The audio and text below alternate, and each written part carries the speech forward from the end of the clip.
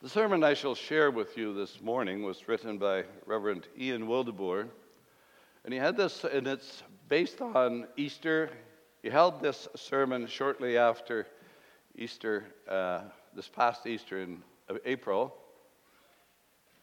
I was going to read it, but I've been on standby for a long time, and this is my first opportunity to read it, and it's very applicable also for today. And he's chosen as his as the reading the first book of Peter, and from chapter 5, the first 5 verses, and you'll find that on page 1394 in your Pew Bible.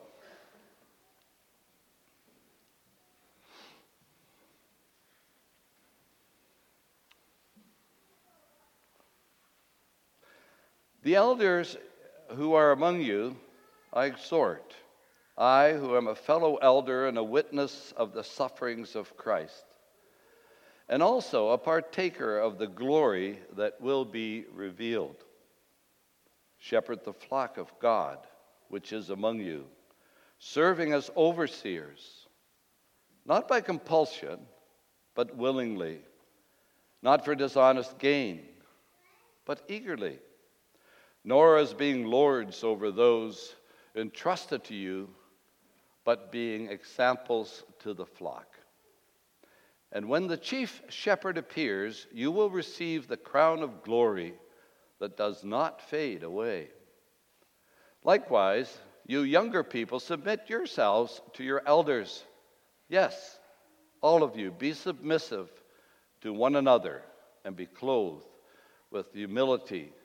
For God resists the proud, but gives grace to the humble. The words of the Lord.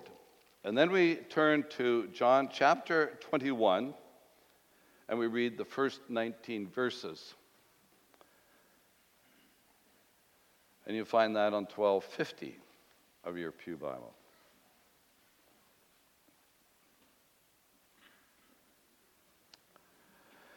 After these things, Jesus showed himself again to the disciples at the Sea of Tiberias. In this way he showed himself. Simon Peter, Thomas called the twin, Nathanael of Canaan in Galilee, the sons of Zebedee, and the 2 others of his disciples were together. Simon Peter said to them, I'm going fishing. They said to him, we're going with you also. And they went out and immediately got into the boat, and that night they caught nothing. But when the morning had now come, Jesus stood on the shore, yet the disciples did not know that it was Jesus. And then Jesus said to them, children, have you any food? And they answered him, no. And he said to them, cast the net on the right side of the boat, and you will find some. So they cast, and now they were not able to draw it in because of the multitude of fish. Therefore that disciple whom Jesus loved said to Peter, it's the Lord. Now when Simon Peter heard that it was the Lord, he put on his outer garment, for he had removed it, and plunged into the sea. But the other disciples came in the little boat, for they were not far from land, but about 200 cubits, dragging the net with fish. Then as soon as they had come to land, they saw a fire of coals there, and the fish laid on it, and bread. And Jesus said to them, bring some of the fish which you have just caught. Simon Peter went up and dragged the net to land, full of large fish, 153. And although there were so many, the net was not broken. Jesus said to them, come and eat breakfast. Yet none of the disciples dared ask him, who are you? Knowing that it was the Lord. Jesus then came and took the bread, gave it to them, and likewise the fish. This is now the 3rd time Jesus showed himself to his disciples after he was raised from the dead. So when they had eaten breakfast, Jesus said to Simon Peter, Simon, son of Jonah, Do you love me more than these?"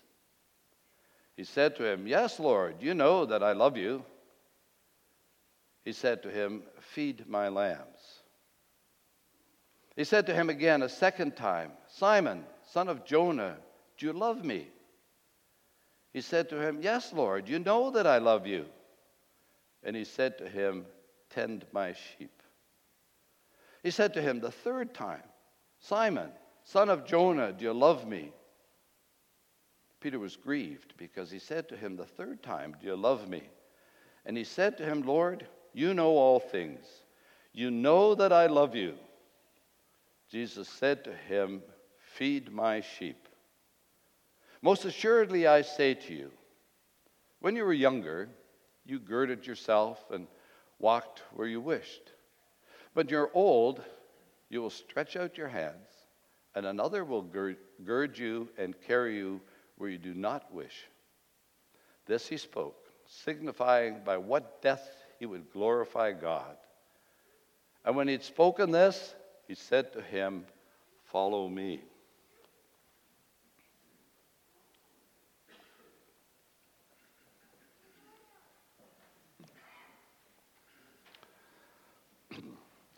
Beloved in our Lord Jesus Christ, today we briefly consider a post-resurrection story that in some ways seems out of place in the book of John. I say that because the Apostle John, in so many ways, seemed to close the book he has written in chapter 20. Some of you may know how we ended chapter 20. Verse 30 reads, "Now Jesus did many other things in the presence of the disciples, which are not written in this book. But these are written so that you may believe that Jesus is the Christ, the Son of God, and that by believing you may have life in his name." Children and parents, do you want to have life? That's life without end with Jesus. John writes, you need to trust and believe in Jesus. There's an eternal life in his name. And all God's people say, yeah, amen. This is not only a profound statement, it's a beautiful way to end a book. It's a wise and timely epilogue for Christ's ministry on earth. Powerful and fitting is the finishing of the book, John, led by the Holy Spirit, but it doesn't end there. Which forces the question, why not? Or why continue? Maybe for this reason. Because this extraordinary event, the resurrection of our Lord Jesus Christ, needs further evidence, more proof that Jesus truly did rise from the dead, so that we're given more eyewitness account. In our passage, we will meet Jesus on the shores of the Sea of Galilee, making breakfast for his disciples. The Son of God making breakfast. What a glorious moment for the disciples, and something we might enjoy in glory. But there's another reason, possibly even more compelling, for not stopping at the end of chapter 20. And that's this. There's some unfinished business that needs to be dealt with. And that unfinished business concerns the disciple Simon Peter and his Lord and Master Jesus. Some of you may remember what Peter did before Jesus died. Peter had declared to Jesus on the night he was betrayed, "Though they all fall away because of you, I will never fall away." Read that in Matthew 26, verse 33. Don't worry, Jesus. He was saying, I got your back. Then just hours later, standing possibly 10 meters from Jesus, Peter said not just to one person, not just two people, but to three different people, I do not know the man. I do not know Jesus. He denied any relationship to Jesus. Any. And he repudiated Jesus to the third degree. The rooster crowed, and he looked at Jesus' face. And Jesus turned and looked at him. Can you imagine what went through Peter's heart in that moment? He basically said, "Do with Jesus as you please. I do not know or care for him." But today is a new day. Today we see the gentle, forgiving heart of Jesus. Today we witness his goodness, and we learn what restoration looks like. And that's why we have chapter 21. But also today, we find ourselves faced with the same question that Peter is asked. It's a simple question, but indeed the question of the ages. Do you love me? Jesus asked. And put your name to it. Do you love me, Suzanne? Do you love me, John? Do you love me, Adrian? Do you love me? So the theme for this morning's sermon is the goodness of our risen Savior. And we will witness his goodness in three ways. He's a caregiver, he's a restorer, and he's a nurturer. First, we'll look at him being a caregiver. And as we open our passage, we meet Peter with the other disciples, now in Galilee, over 100 kilometers away from Jerusalem. They'd been told to go there and wait for Jesus. In Mark 16, verse 7, the angels had told the women who had come to the tomb to go tell his disciples, he's going ahead of them into Galilee. Except they didn't say that. They said, go tell the disciples and Peter, he's going ahead of you into Galilee. There's going to be a divine appointment. The stage is set. But they're waiting. While they were waiting for him there, it seems their former occupation became a draw for them. Even though they were becoming fishers of men, they were still in their hearts fishermen. I read a bumper sticker online this week, and it read, work is for people who don't know how to fish. And those who love to fish would probably agree. But Peter and his friends, fishing was their life. I'm going fishing, he states. A few other disciples said, we will join you. So they fished, but they caught nothing. And without notice, a man on the shore begins to yell at them. It was about a soccer field away. And he says, lads, have you caught any fish? The Greek has children, but it can be translated as lads, even guys, as it's a colloquial expression. No, they yelled back. Throw your net over the starboard side, the right side. Why they listened, we do not know. But they did what they were told. And as soon as the catch came in, John's mind, it seems, had a memory synapse. And he may have recalled something that happened 3 years earlier, when the same man, it seems, shared these words in Luke 5, verse 43. Put out into the deep water and let down your nets for a catch. When they did, they could barely bring in the catch. So without missing a beat, John leads over to Peter. It's the Lord. We read that in verse 7 of our text. Peter wasted no time. He wraps an outer garment around him, plunged himself into the cool water, and begins to swim. And you kids will say, hey, wait a minute. He put clothes on to jump into the lake? Yes. Typically, we remove our clothes to jump in to swim. Arguably, some remove too many clothes. And some of us have stories of people almost drowning because of the clothes they were wearing. But why had clothes then? We learn why. He was stripped for work. The word literally translated as naked. Probably he had a loincloth on around his waist, like boxers. But he was not prepared to meet his Savior that way. If you even do a brief study on the word naked in the Bible, it's typically connected to shame and humiliation. Remember the fall into the sin? We read in Genesis 3, verse 7, then the eyes of both of them, Adam and Eve, were opened after they fell into sin, and they realized that they were naked. So they sewed fig leaves together and made coverings for themselves. Peter would not meet his Savior unclothed.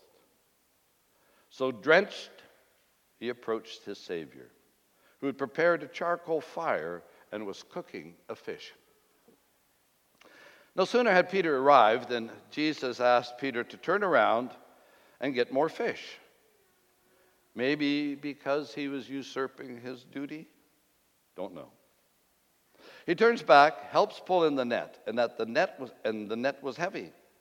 It was full of fish. And we learn how many as well. There were 153 large fish in total. As you can imagine, there's been speculation about this number for centuries. St. Jerome argued that 153 fish represented the known fish species of that day. And Peter was to preach the gospel to every tribe and language and people and nation. This was represented in the diversity of the fish, laying the foundation for his apostolic ministry. Except that at that time, they had counted 157 species. So close, but not close enough. Others say the digits added up equal 9. 9 into 153 is 17. So how important is 17 in the Bible? Not really important. Some say, well, there are 10 commandments, and 7 is a number of fullness. So that's why there was 153. That's a lot of speculation. The important point, John had attention to detail.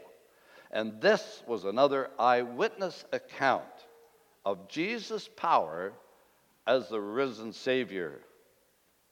And more, that he was a caregiver. Because here's the point. Jesus cares.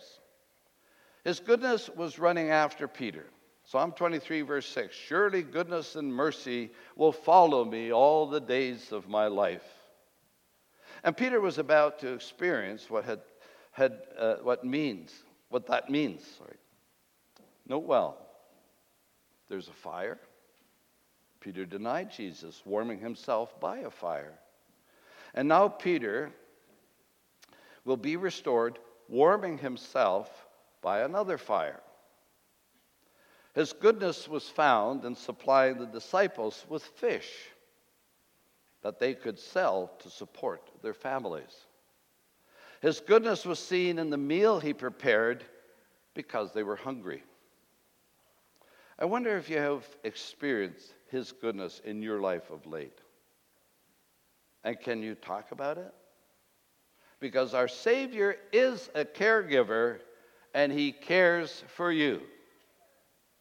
But he's also a restorer. Then he turned to Peter. What happens next is both simple and profound at the same time. I want to begin by noticing what Jesus doesn't say to Peter. He doesn't say, Simon Peter, do you know how much you hurt me? Do you know how I felt when you totally denied our friendship? Even the point of saying, you never knew me? Do you know how that cut into my soul, especially in the hour of need? I had no one to support me. Here's the truth you should never forget. Our Savior is so gracious. He knows how we ignore and deny him. and he doesn't hurl our sins back into our faces. Psalm 103, verse 12 says, "As far as the east is from the west, so far has he removed our transgression from us." He's a gracious Savior. But he's every right to ask us, do you love me? Because listen, when you deny Jesus, when you're ashamed of him, and when you break faith with him, the bond of love is being severed. Hurt somebody like that with your words and your actions. You're destroying the fabric of love that binds you to that person. Hate, you understand, has many faces. So Jesus asked, do you love me more than these? This may be the disciples, as Peter had said. Even if they all fall away, I will not. Or it could be these things: his boat, his fish, his life as a fisherman. We will get back to that. But he does ask 3 times, do you love me? Do you love me? Do you love me? The numbers more often attribute to Peter's denial, because as we learn, he denied Jesus 3 times. So Jesus wants to reinstate him 3 times. But Jesus could also be raising something to the 3rd degree. That's a Jewish way to stress the importance of something. Like the angels are singing, "Holy, holy, holy is the Lord God Almighty," raising the holiness of God to the 3rd degree. You see that in Isaiah 6, verse 3. Peter repudiated Jesus to the 3rd degree. Now Jesus raises the bar. This is of the highest importance. Do you love me? And to what degree do you love me? Every time he asked, angst in Peter's heart grows. Finally, Peter says more. He says, you know all things. You know that I love you. Peter was depending on his omnipotence. Plus, please, Jesus, you know my heart. And the caregiver, the restorer of souls, the one who has healing in his wings, gave Peter the space to affirm that love to the 3rd degree. Loved ones, this question echoes down the corridor of time right to you this morning. He says to you this morning, do you love me? Do you love me more than these? Do you love me more than you love your job? Do you love me more than your vices? Do you love me more than your bank account or your vacations? Do you love Jesus more than your own family? Do you love me more? Where do I stand with you? How would you answer that question? 1 John 4, verse 8 says, whoever does not love does not know God, because God is love. Do you love Jesus? Maybe you heard this story before about Adoniram Judson. He was a missionary to Burma or Myanmar in the 1800s. And he once said to a recent convert, possibly his first, who asked for baptism, he said, do you love Jesus enough to die for him tonight? The man was honest, and he said, no, I do not. I'm afraid to die. Then he said, you cannot be baptized. So the man went home. But he couldn't sleep. He tossed and turned. Nightmares consumed his mind. The doors of hell were opened to him, and he heard the cries of those who had gone down into the pit of despair. And he woke up in a cold sweat. He ran to Adoniram Judson early in the morning. Knocking on the door, he pleaded with Adoniram to be baptized. And Adoniram agreed. They found a river nearby, and in early morning hours he was baptized. Weeks later, this man was killed at the hands of his family because he left Buddhism to serve the risen Savior, Jesus. One's love for Jesus might cost you your life. Do you love me? Is the question of the ages. Do you truly, truly love me? Because Jesus truly loves you. And the Bible makes it clear he loved you first because he proved that love for you in the cross, on the cross, bearing your shame and guilt of your sins, declaring you righteous by his death.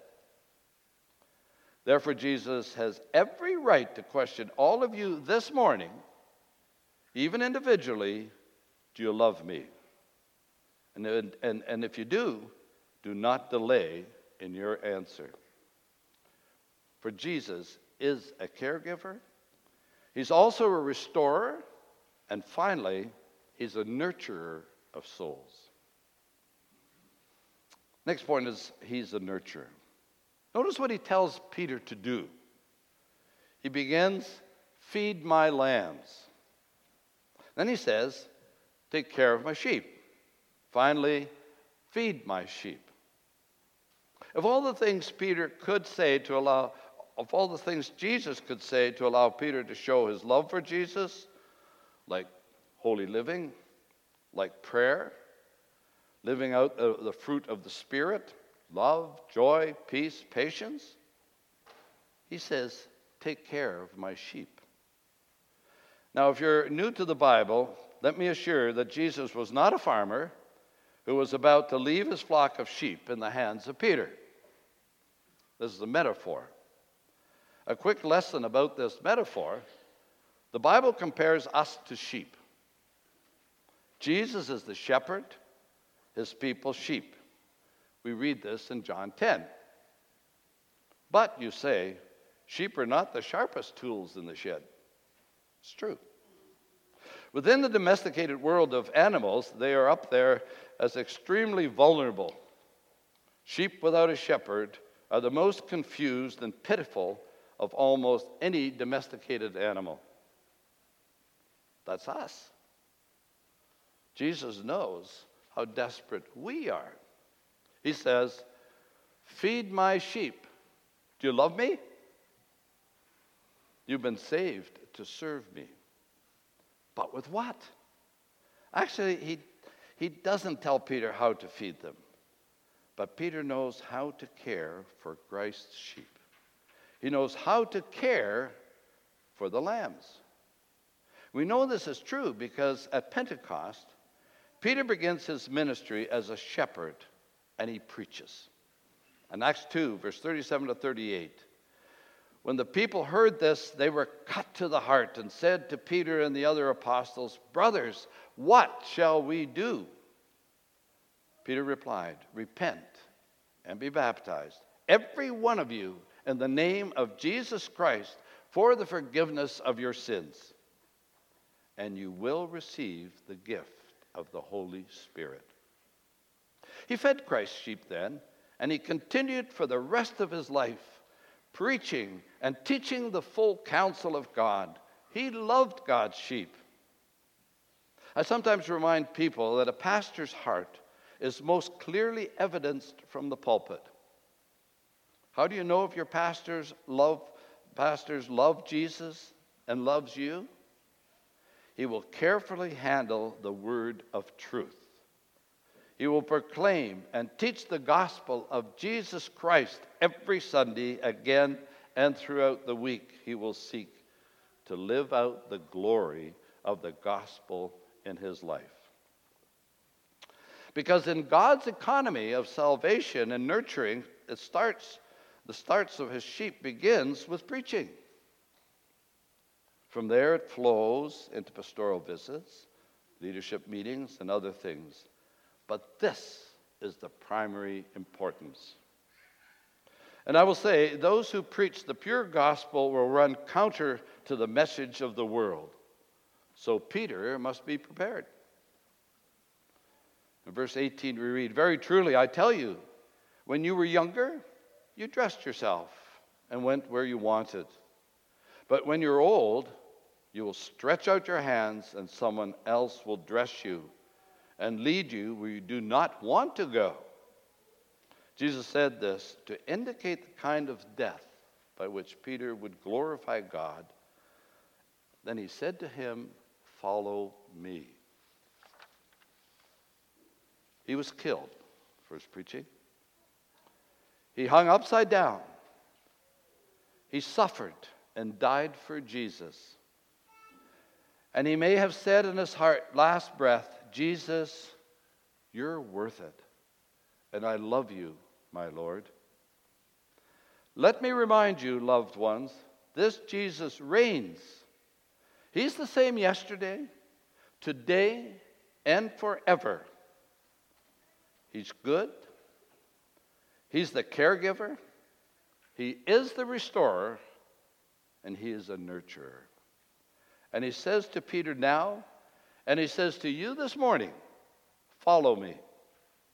If you love me, you will follow me. And I will use you wherever you are for the spreading of my name and for the care of my people. Amen.